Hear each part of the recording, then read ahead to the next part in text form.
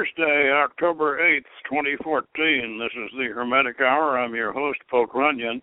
And tonight we present a discussion on the Mysterious Naassene Document featured in Hippolytus' influential refutation of all heresies.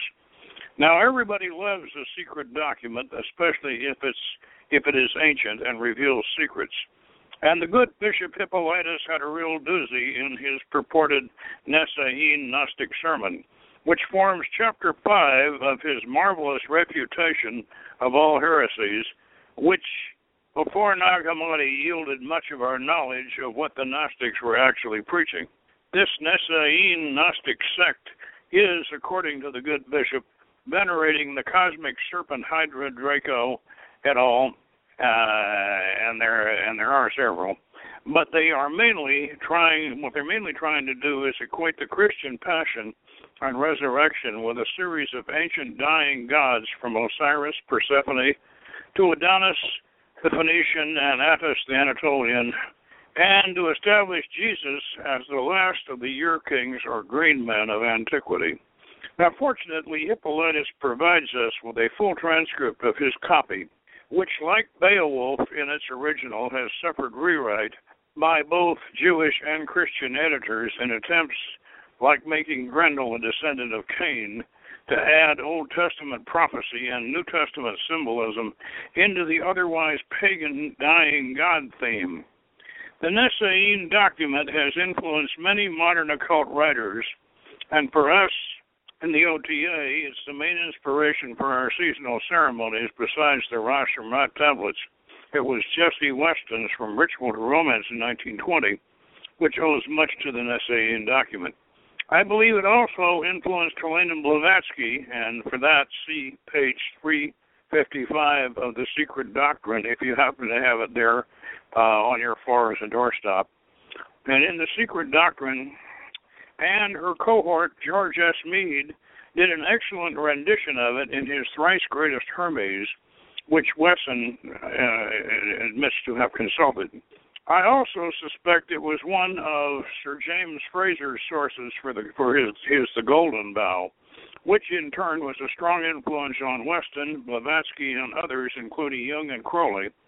We will review the document and its assertions in relation to the Holy Grail legend, which is Weston's thesis, and how it relates to our seasonal rites and to Marcosian Christianity. So if you want to find out where the Holy Grail's first holy blood came from, then tune in and we will open the Bishop's old secret book. Now, quite frankly, I was familiar with Hippolytus' refutation of all heresies, and of course also familiar with Jesse Weston's From Ritual to Romance quite some time back. In fact, we've done broadcasts on From Ritual to Romance, and we've also done several broadcasts from this theme. But only recently did I realize that Hippolytus, Bishop Hippolytus, had a secret document and purported to be a Gnostic cosmology that he used in setting up his refutation of all heresies. This was his main launching point, and then I realized when I realized that, just how influential this Naassene document that he has been on all of us, and has been on modern occultism. It has had a tremendous influence, and so that's what we're going to discuss tonight. Is this document, what it is, and how it's been reconstructed, basically from Hippolytus' version of it. Now, I'm sure you're all familiar from listening to our previous shows on this particular subject, that Hippolytus' refutation of all heresies is one of those documents that has enabled us to reconstruct a lot of what we knew about the Gnostics before we dug up the Nag Hammadi library. Now, in matter of fact, in going through George Meade, Thrice Greatest Hermes, which is quite a compilation. George Meade was a theosophic scholar who really dug into this whole issue, and he compiled a magisterial version of the Hermetic corpus and documents related to it. And the Naassene document is certainly related to the Hermetic corpus, so he was justified in that. And I suspect, on reading Meade and then going and checking the Naassene entry, and I went to the Secret Doctrine, realizing that Meade was a theosophist, and I wondered, also they mention the cross in the Naassene document and relating it to the cross of the elements and the quadrants of the zodiac and the cross of the elements, and then this cosmic serpent, which the Naassenes apparently were equating with the serpent of wisdom. And I realized that this symbol that these theosophists developed, one of the symbols they have, is a Christian type cross with a snake curled around it. And I believe that they derived this from this Naassene document. And I think perhaps when we get done, you might tend to agree with me. But I suggest those of you who have mentioned, I remember I mentioned, if you're using the Secret Doctrine on the floor as a doorstop, it's a great big, huge, thick thing. But on page 355, you'll find the Naassene, you'll find Helena Blavatsky's her extrapolations from this Naassene document. So what this document apparently was a Gnostic or perhaps even a proto-Gnostic compilation of references to ancient mythology in relation to the idea of the Christos, which, as you recall, became I think easily half of the Gnostic sects that we have evidence of purported to be some kind of Christians. They were trying to, all of them at one point or another tried to somehow or other incorporate the Christian idea of the descent of the messenger and the Gnostic of Christ as and not just the Christos, but as the Paraclete or as the messenger from the hidden God, coming down to inform all of us who carry the sparks of divinity originally derived from the hidden God. This was Jesus was our messenger. He was our wake-up call. You know, he supposedly came down, according to the Gnostics, he came down to tell us how to get off the wheel and get back to heaven. And that is, of course, heaven in the Gnostic sense is way beyond the zodiac, beyond the realm of the fixed stars. In fact, there were 30 aeons according to the Valentinian system and the Marcosian system. There were 30 aeons, and also according to D. and Kelly's Enochian system, there were ascending interlocking spheres of 30 aeons that you had to go all the way up through before you could reach the highest. In Enochian, of course, that's from Teats to Lele. And in Valentinian, we've mentioned this many times before that D. and Kelly's 30 aethers are most probably derived from the Valentinian, the 30 aethers of the Valentinian system. And I would not be at all surprised if D. and Kelly probably had a copy of Hippolytus that they and he probably did in their library somewhere. Now, Hippolytus was a bishop, an early Christian bishop, And he decided that he was going to write this refutation of all heresies, and he drew not just on this Naassene document that he had, but or this version of it that he had, which, as Mead has suggested, and as most scholars agree, was worked over to put in Old Testament symbolism and also to put in New Testament symbolism. And the reason why I used Beowulf as an example of that is, as you all recall, in Beowulf, Grendal is supposed to have the mark of Cain. And that was some Christian monk's idea that explained why Grendal couldn't be hurt by any sword or any spear, any weapon. It's because he had the mark of Cain. And, you know, if you recall, God put a mark on Cain, the murderer of Abel. He put a mark on him so that nobody could kill him. And so that was how that came about. Well, we have some similar rewrites in the Naassene document that Mead examines and analyzes in Thrice Greatest Hermes, which, with those of you who have Thrice Greatest Hermes by Mead, I urge you to consult that, and you'll find it fascinating reading. And you'll also find in there that Mead lists the titles of a number of Gnostic documents that we did not have until the Nag Hammadi library surfaced, including the Gospel of Thomas and the Gospel of Philip, and all of those are listed. He has those listed as documents we knew existed, but they didn't come to light until we actually dug up the Nag Hammadi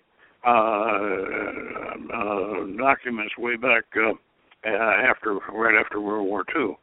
So anyway, the way Hippolytus gets into this, he uses this Naassene document as his launching point, and his launching point for his refutation of all heresies. And he claims that this is, in his estimation, this is the basic heresy of the Gnostics. And what he claims here is, and based upon this document, with some, and if the document is as he purports it to be, he's probably right, that the Naassenes are pointing to as many dying gods in the history of paganism, classical paganism and ancient paganism, as they can cite, indicate that Jesus was the last of the heavenly men, the last of the descending saviors, if you will. And of course, this quite probably, as I said, this probably influenced Fraser's Golden Bough, because Fraser's Golden Bough, as those of you know, that was a work that, as far as religion and occultism is concerned, Fraser's Golden Bough is like Darwin's Origin of the Species. It was a bombshell, because Fraser dealt with all of these old vegetation gods and their relation to folklore and to religion. Now, just to get us going here, I'm going to start. This is from the Gnostic Society Library, which you can access online. And that's http www.gnosis.org/library/hyp _refute number 5.htm. If you want to go there and check this out. Hippolytus, Refutation of All Heresies, Book 5. And these are the words of the old bishop himself. The following are the contents of the 5th book of the Refutation of All Heresies. What the assertions are of the Naassene, who style themselves Gnostics, and that they advance those opinions which the philosophers of the Greeks previously propounded, as well as those who have handed down mystical rites from both of whom the Naassene, taking occasion, have have constructed their heresies. And what are the tenets of the Naassene, and that their system is not framed by them out of the Holy Scriptures, but from astrological art? What is the doctrine of the Scythians, and that, purloining their theories from the wise men among the Greeks, they have patched together their own system out of the shreds of opinion taken from Marsyas and Linus and Orpheus? Well, we're all familiar with Orpheus. What are the tenets of Justinus? And I think they're referring to the emperor who reversed Christianity there, and that his system is framed by him, and not out of the Holy Scriptures, but from the detail of marvels furnished by Herodotus the historian. Chapter 1, Recapitulation, Characteristics of Heresy, Origin of the name Naassene, and the system of the Naassene. Now, I think that in the 4 preceding books I have elaborately explained the opinions propounded by all the speculators among both Greeks and barbarians respecting the divine nature and the creation of the world, and not even have I omitted the consideration of their systems of magic, so that I have, for my readers, undergone no ordinary amount of toil and plagiarism from my colleague Arrhenius in my anxiety to urge many forward into a desire of learning and into steadfastness of knowledge in regard to the truth. It remains, therefore, to hasten on to the refutation of the heresies, but it is for the purpose of furnishing this refutation that we have put forward the statements already made by us. For from philosophers the heresies deriving starting points and, like cobblers patching together, according to their own particular interpretation, the blunders of the ancients, have advanced them as novelties to those that are capable of being deceived, as we shall prove in the following books and in the remainder of our work. And of course, you know, he then launches out against Simon Magus, and of course against our favorite Valentinian Marcus. And the opportunity invites us to approach the treatment of our proposed subjects, and to begin from those who have presumed to celebrate a serpent, the originator of the error in question. Though certain expressions devised by the energy of his own ingenuity, the priests then and champions of the system have been first those who have been called Naassene, being so denominated from the Hebrew language, for the serpent is called Nas in Hebrew. Subsequently, however, they have styled themselves Gnostics, alleging that they alone have sounded the depths of knowledge. Now, from the system of these speculators, many detaching parts have constructed a heresy, which, though with several subdivisions, is essentially one, and they explain precisely the same tenets, though conveyed under the guise of different opinions, as to the following discussion, according as it progresses, will prove. These Naassene, then, according to the system advanced by them, magnify as the originating cause of all things else a man and a son of man. And this man is a hermaphrodite, and is denominated among them Adam. And hymns many and various are made to him. The hymns, however, to be brief, are couched among them in such form as this: From thee comes Father, and through thee comes Mother, 2 names immortal, progenitors of aeons, O denizens of heaven, thou illustrious man. But they divide him as Yerion into 3 parts, for they say, of this man, one part is rational, another psychical, and another earthly. And they suppose that the knowledge of him is the originating principle of the capacity for a knowledge of God, expressing themselves thus: the originating principle of perfection is the knowledge of man, while knowledge of God is absolute perfection. And all these qualities, however rational and psychical and earthly, have, the Naassene say, retired and descended into one man simultaneously.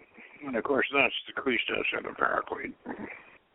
Jesus, who born of Mary, and these three men, the Nicene says, are in the habit of speaking through Jesus at the same time together, each from their own proper substances, to these peculiarly their own.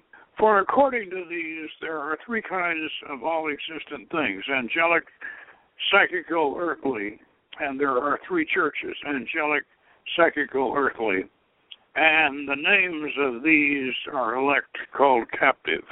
Chapter 2. Naassene ascribed their system through Mary Mane to James, the Lord's brother, really traceable to the ancient mysteries, and their psychology is given in the Gospel according to Thomas. Assyrian theory of the soul, and that's Phoenician actually should read. The systems of the Naassene and the Assyrians compared. Support drawn by the Naassene from the Phrygian and Egyptian mysteries, the mysteries of Isis, and the mysteries allegoricized by the Naassene. These are the heads of the various numerous discourses which the Naassene asserts James, the brother of the Lord, handed down to Mariamne. In order, then, that these impious heretics may no longer belie Mariamne or James or the Savior himself, so let us come to the mystic rites whence these have derived their figment.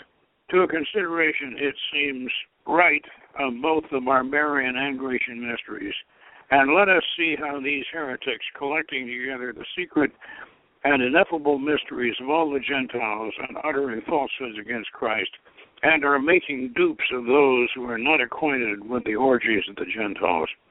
For since the foundation of the doctrine with them is the man Adam, and they say that concerning him it has been written, we shall declare his generation. Learn how, partly deriving from the Gentiles, the undiscovered and the diversified generation of the man, they fictionally apply it to Christ. Now earth, say the Greeks, gave forth a man, earth, first bearing a godly gift, wishing to become mother not of plants devoid of sense, nor beasts without reason, but of gentle and highly favored culture. It, however, is difficult, the Naassene say, to ascertain whether out of Camarnius, first of men, rose upon Boeotians over Lake Cephisus, or whether it were the Idaean Cretus, a divine race, or the Phrygian Corybantes, whom first the sun beheld springing up after the manner of the growth of trees, or whether Arcadia brought forth Pelagus of greater antiquity than the moon, or Hippolytus produced Daedalus, an inhabitant of Raria, or Levinus begot Cabrius, fair child of secret orgies, or Palary brought forth Pelagier and Alocenius, oldest of the giants. Now, I'm going to cut through a little of this and try to explain in terms that we are familiar with what he's trying to get at here. He continually refers to Phoenician mysteries as Assyrian in this document. Why he does this, I'm not quite sure, but it's pretty obvious. Now, there are two dying god mysteries, one Phoenician and one Anatolian or Phrygian. Now, ancient Phrygia was right in the center of Anatolia, which is present-day Turkey. Now, the Egyptians, according to this document, considered the Phrygians to be older than they were.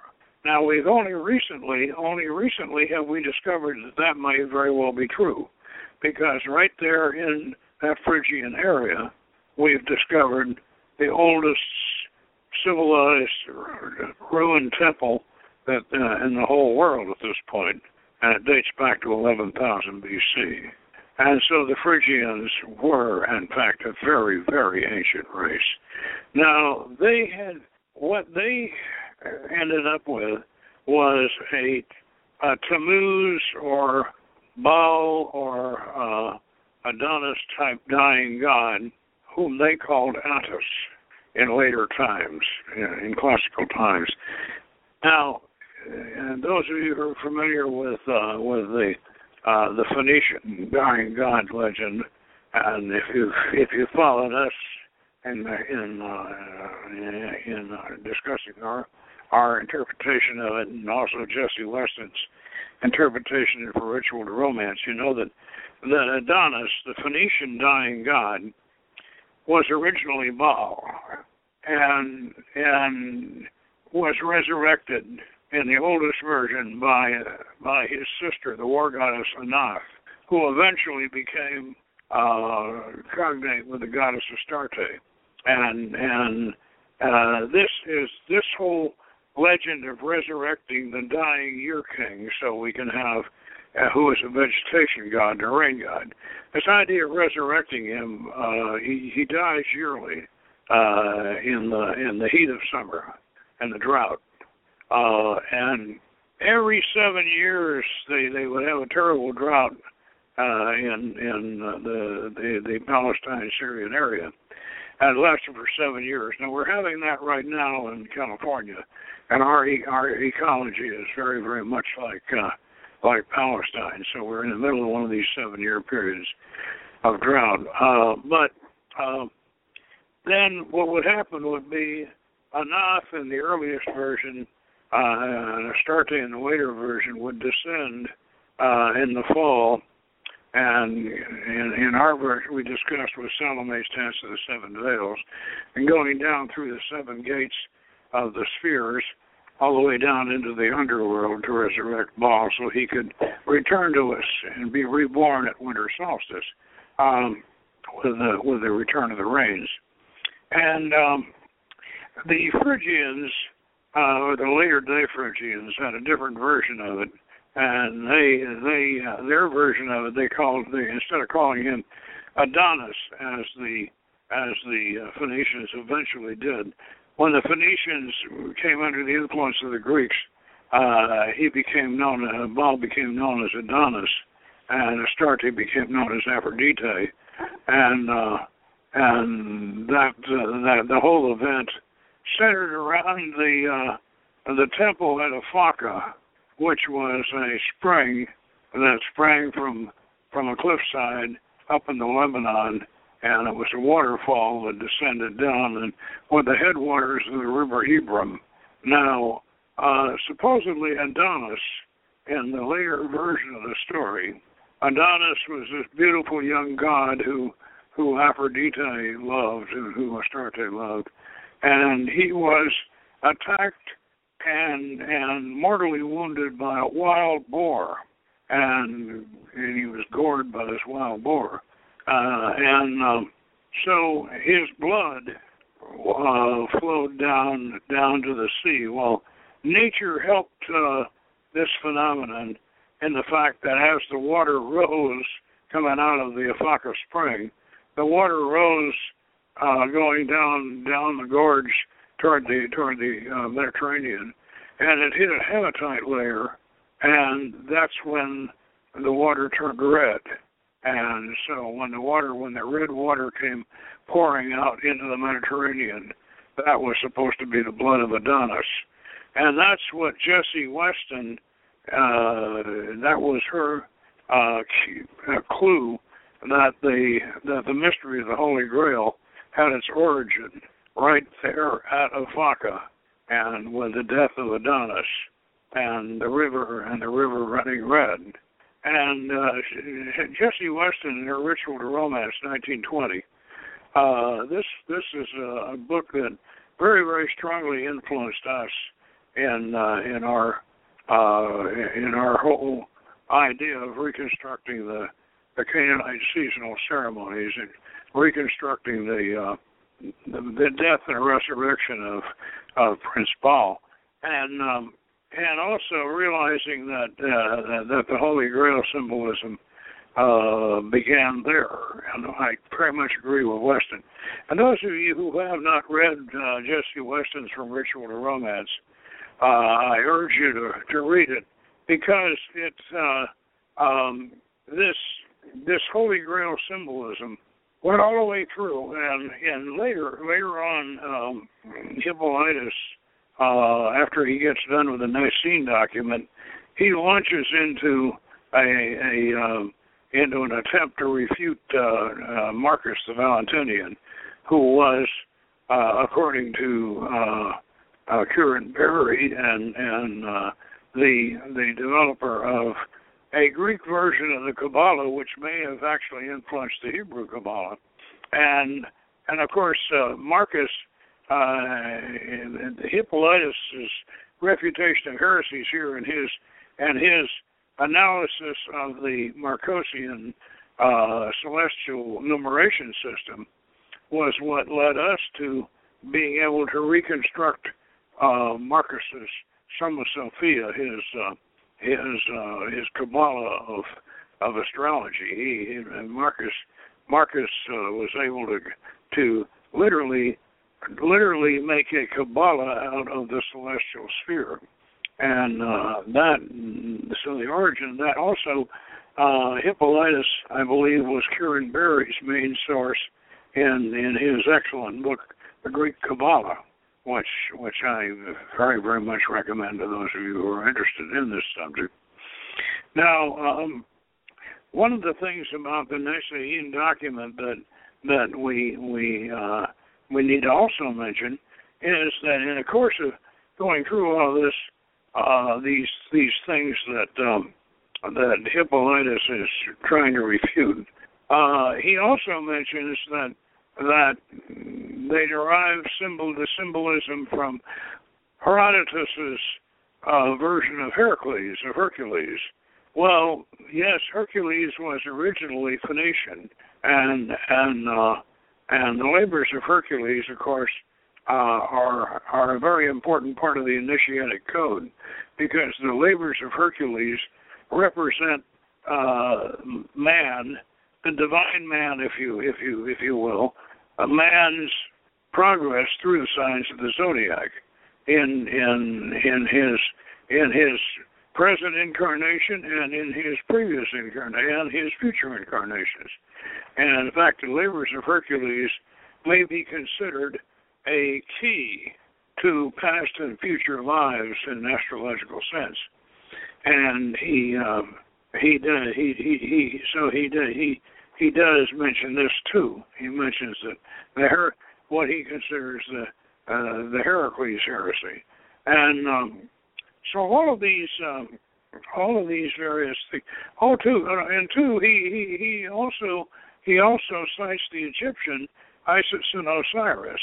And as you may recall, Isis, in her search for the missing phallus of Osiris, visits Phoenicia, and Astarte helps Isis recover the missing phallus of Osiris from the sacred tree in Phoenicia. And this may very well be that sacred tree, a sacred cedar tree up there at the shrine of Bafaka. Osiris, of course, is, as those of us, especially those of us who are very much into the Golden Dawn, are aware that Osiris is the original archetype for Jesus, and the reason being that Osiris he's the dying God who stays dead, just like Jesus. He's the dying God who dies, he ascends to heaven, and then he waits up there for all of his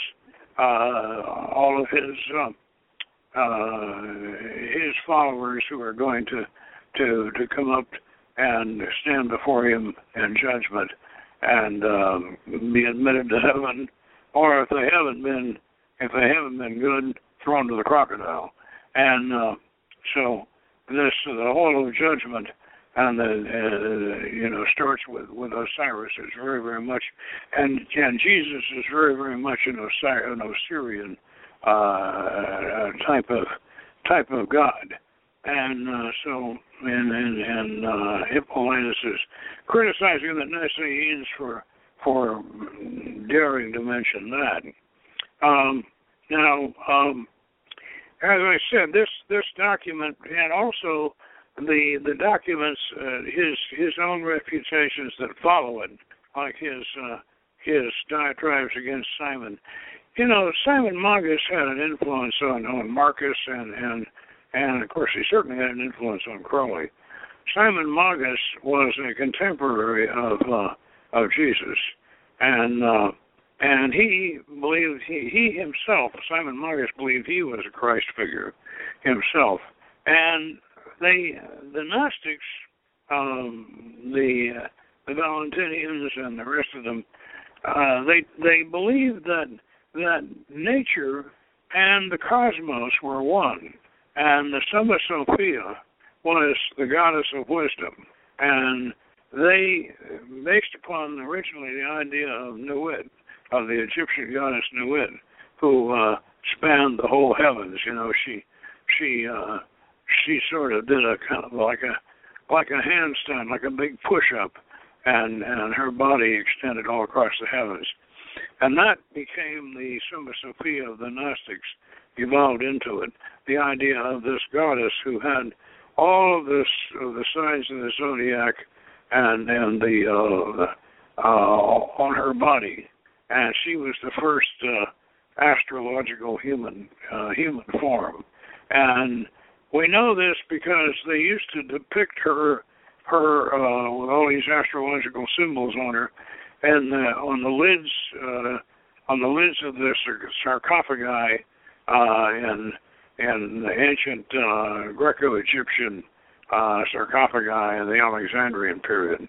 Now, supposedly, according to Gnostic theory, that the Summa Sophia fell. Nature had a fall, and this was referred to as the fallen thought of God. So Simon,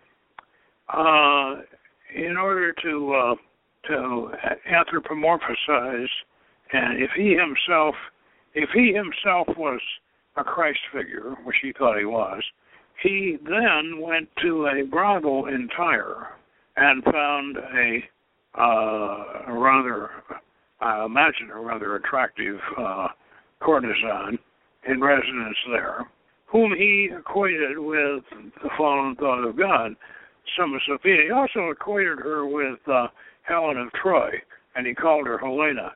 And the reason why he equated her with Helen of Troy is that part of this idea of the fallen thought of God being female, she falls and she's abused in her human form. She suffers all kinds of abuse, and Helen of Troy, as you recall, was kidnapped and supposedly she was the face that launched 1,000 ships. Had a major war fought over her, and so Simon thought that was a perfect analogy for the fallen thought of God, was Helen of Troy. So he called his lady, his priestess, Helena, and she then helped him officiate at his version of the Mass, and that's, of course, I'm quite sure that was Crowley's inspiration for the Scarlet Woman, and Simon Magus, of course, as those of you who ever saw that old film with Jack Palance playing Simon, and I think Virginia Mayo played Helen in there, Simon came to a bad end. He supposedly went to Rome and decided to go head-to-head with Peter at that time. And Simon claimed he could fly. And supposedly, well, at least according to the way the film went and the story went, he built a tower. And and went up to the top of it, and he announced that he was going to fly, and got up to the top of the tower with some sort of a Daedalus and Icarus kind of a flying suit, something like Leonardo would develop, and I think Leonardo broke a few arms and sprained a few elbows trying to leap off the top of bars with his version of it. But supposedly Simon, I remember in the film, of course, Jack Palance goes way up the top of the tower and puts on his bat suit and proceeds to take a nosedive off the tower and obviously, he didn't make it.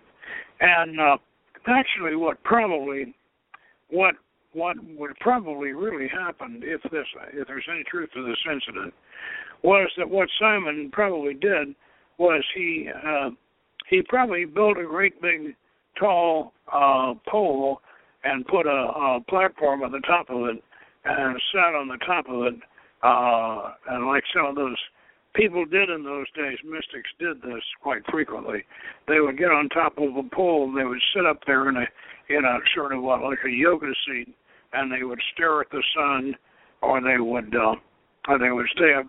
They would stay up there without eating and drinking until they were taken up to heaven, supposedly, or perhaps until they were eaten by birds or whatever. But so I suspect that if there's any truth to this, it was Simon was probably trying to. He was probably a pole sitter more than a aviator. But if there is any truth to it, and if Peter supposedly cursed him and caused him to fall, so Peter might have gotten some friends of his to chop down the pole. Maybe that might have happened. I think that's probably a better explanation for it.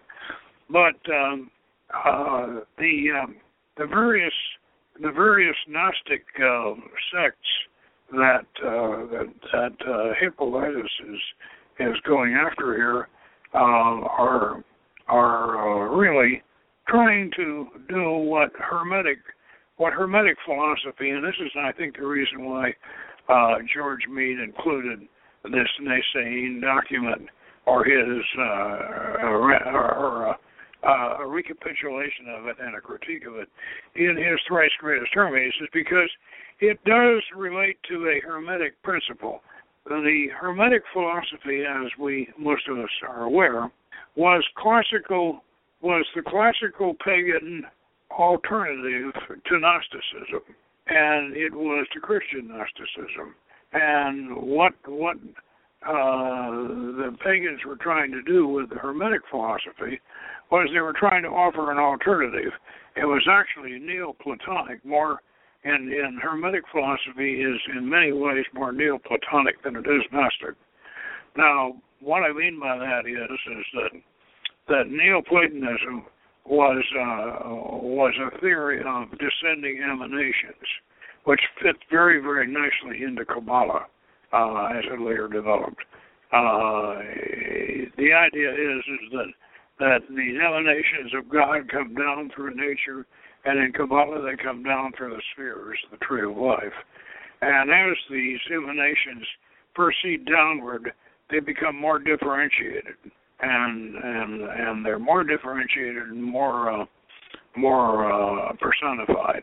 And so you can recover your pagan mythology as you descend into and through the spheres, the various spheres, the planets, especially the planets that relate to the particular pagan god forms that you might want to resurrect. This became, of course, very popular in the Renaissance, and we had people like Ficino trying to resurrect this Neoplatonic Hermetic type system, where you can recover the treasures of paganism and apply them to the planets within yourself, and to the planetary, and then later on to the planetary aspects of the spheres of the tree of life.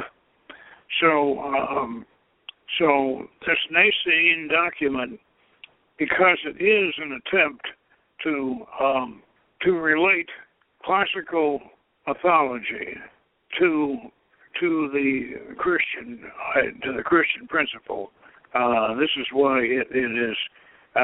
George Mead is correct in including it in his wrap up on the Hermetic tradition, because Marcus the Valentinian certainly has a very strong place in the Hermetic tradition, and the idea of they even mentioned the Eleusinian mysteries in here at one point. At one point, in the Naassene document, they have even cited Persephone as one of the god forms that Jesus is replicating. And if you recall, Persephone had to stay down, spend half the year down in hell, and then the other half in Hades, and then she came back up, and we could have spring. So she was a vegetation goddess in this sense. So now I mentioned the golden bough, Fraser's golden bough, and I think that this is another one of those monumental explosions of knowledge that have tremendously influenced modern Hermetic tradition, and the golden bough came out back in the 1920s. Fraser is one of these. It's as I believe there were originally 9 volumes of it. Now, by the way, it has been updated because some of Fraser's assumptions and some of his research has been discovered to be not too accurate. So it needed an update. And Theodore Gassner, quite a good mythological scholar, he took on the task of updating the golden bough. And that is referred to as the new golden bough. And if you can get a hold of a copy of it, I've got an old paperback from back in the 1960s, which I treasure. If you can get a copy of the new golden bough, which is edited and annotated by Theodore Gassner, then I would certainly get a hold of it for your library. It's one of those books like Davidson's Dictionary of Angels that you just really ought to have in your library. And the influence of the golden bough on magic and on Crowley, by the way, did a series of short little vignettes called Sprigs from the Golden Bough. And it's delightful little stories that he came up with based on the Golden Bough. And he was very, very much influenced by it because it's one of those essential research books. I know when I was back in the days when we had libraries instead of Wikipedia, I spent a lot of time going through the Golden Bough making notes. And I wonder if somewhere in the Golden Bough, if maybe the new Golden Bough might be online somewhere. If it isn't, it's certainly worth digging up a copy of it. Now, the one thing about Jessie Weston's From Ritual to Romance, she has taken the entire Grail legend, with Lancelot and Percival, and she's taken this and she's related so many elements in the Grail legend, like the Fisher King and the Fisher King and the Wasteland. She's taken these elements and related them to the Adonis, Adonis story, and shown how they relate. For one thing, the Wasteland idea. One of the main things in the Grail legend, which I'm sure you recall, is that the king is the land and the land is the king. And if the king is sick, the land is sick. And if the king dies, the land dies. And if the king is reborn, or the king is revived, the land is revived. And this is very definitely one of the Grail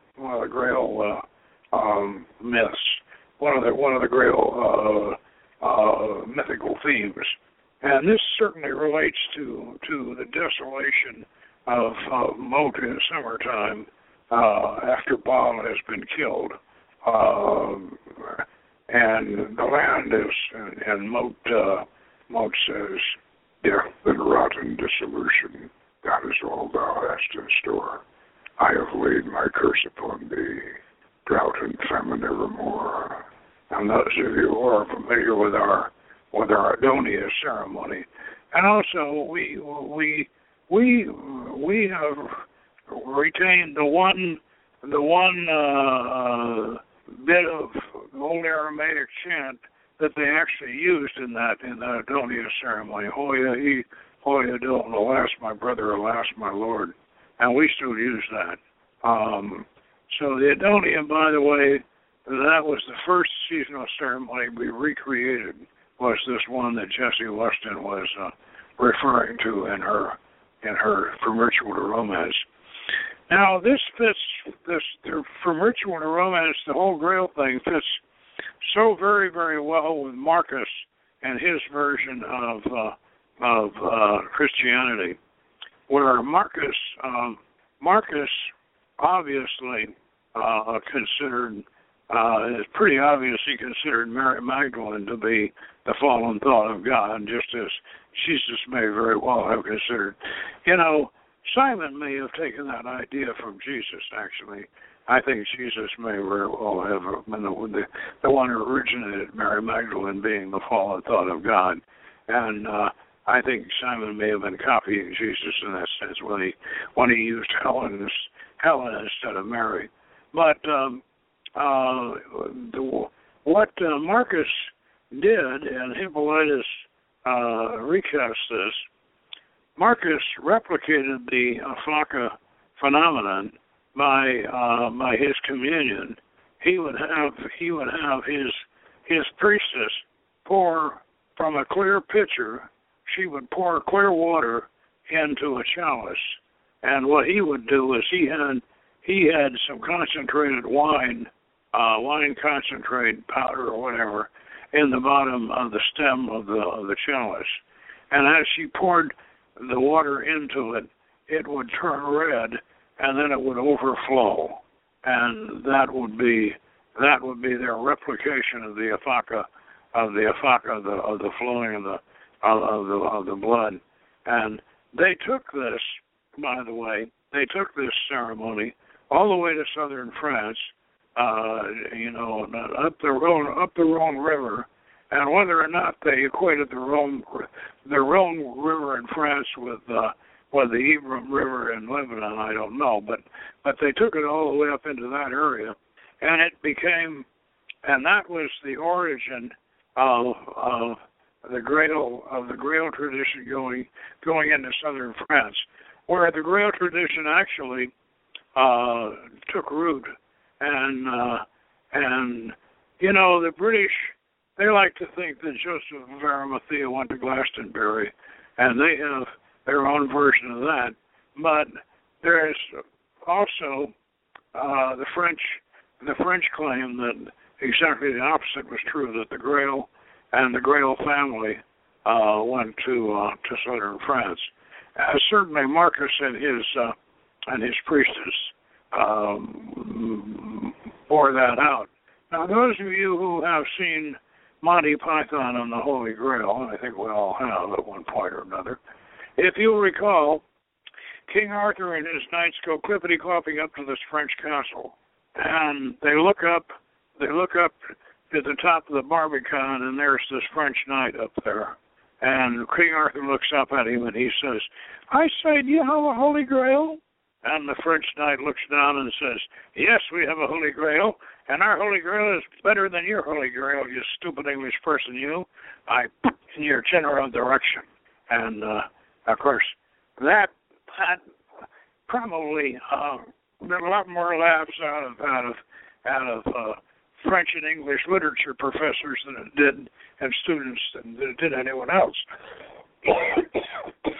Because there's been quite an argument for quite a while on just where the Holy Grail and the whole King Arthur tradition started. Did it start in Glastonbury or did it start in southern France? Well, if you're a fan of Holy Blood, Holy Grail, you certainly think it started in France, and where Jesus' daughter, supposedly Sarah, carried on the tradition and eventually got into the Merovingian line in southern France, according to that way of looking at things. But anyway, Marcus definitely connects with it, and Hippolytus gives us the background on that. And of course, Jesse Weston sets it up for us from ritual to romance. So I think that the Naassene document that Hippolytus had, and it is the only place it survived, of course, is in his transcript of it here in the refutation of all heresies. That's where it survived, and as I say, George Meade has a very nice rendition of it in Thrice Greatest Hermes. And and I think here again, as I say, the references tonight that I think that are really worth looking into for your library. If you can get a copy of the New Golden Bough, that's the Theodore Gaster edited and annotated. If you can get a copy of the New Golden Bough, and of course Dover books published From Ritual to Romance, and it was also a Doubleday Anchor book. Oh, by the way, one more little bit of trivia on From Ritual to Romance. The next time you see Apocalypse Now, and you see Marlon Brando as Colonel Kurtz, and he's about to be assassinated, and he's become the god king of these Laotian tribesmen, and those of you who've seen Apocalypse Now remember, and he's by his cot, and there's a little night table by his cot, and right on the night table, the camera goes over and focuses on a copy of From Ritual to Romance by Jesse Weston. So the next time you see Apocalypse Now, look for that. And so it looks like Colonel Kurtz imagined that he was in fact going to become something of a dying god. And I thought that was a nice little touch that somebody. The script writer in Apocalypse Now, I don't know whether that was Oliver Stone or not, but whatever it certainly was an appropriate touch. Anyway, this gives you a pretty good idea of what the Naassene document is about and what kind of influence it's had and how important it is to all of us. And next week we are going to have a real treat for you. Next week we're going to preview our next book, which is just about ready to come out, Hermetic Yoga, Beyond the Middle Pillar. And this is also going to be not just a book, but it's going to be something totally unprecedented that we've never had before. And we're going to have a deck of yoga cards. Can you imagine that? This is going to be something nobody's ever done before. A deck of Hermetic yoga cards. And so next week, be sure and tune in for a preview on Hermetic Yoga. And until then, good magic.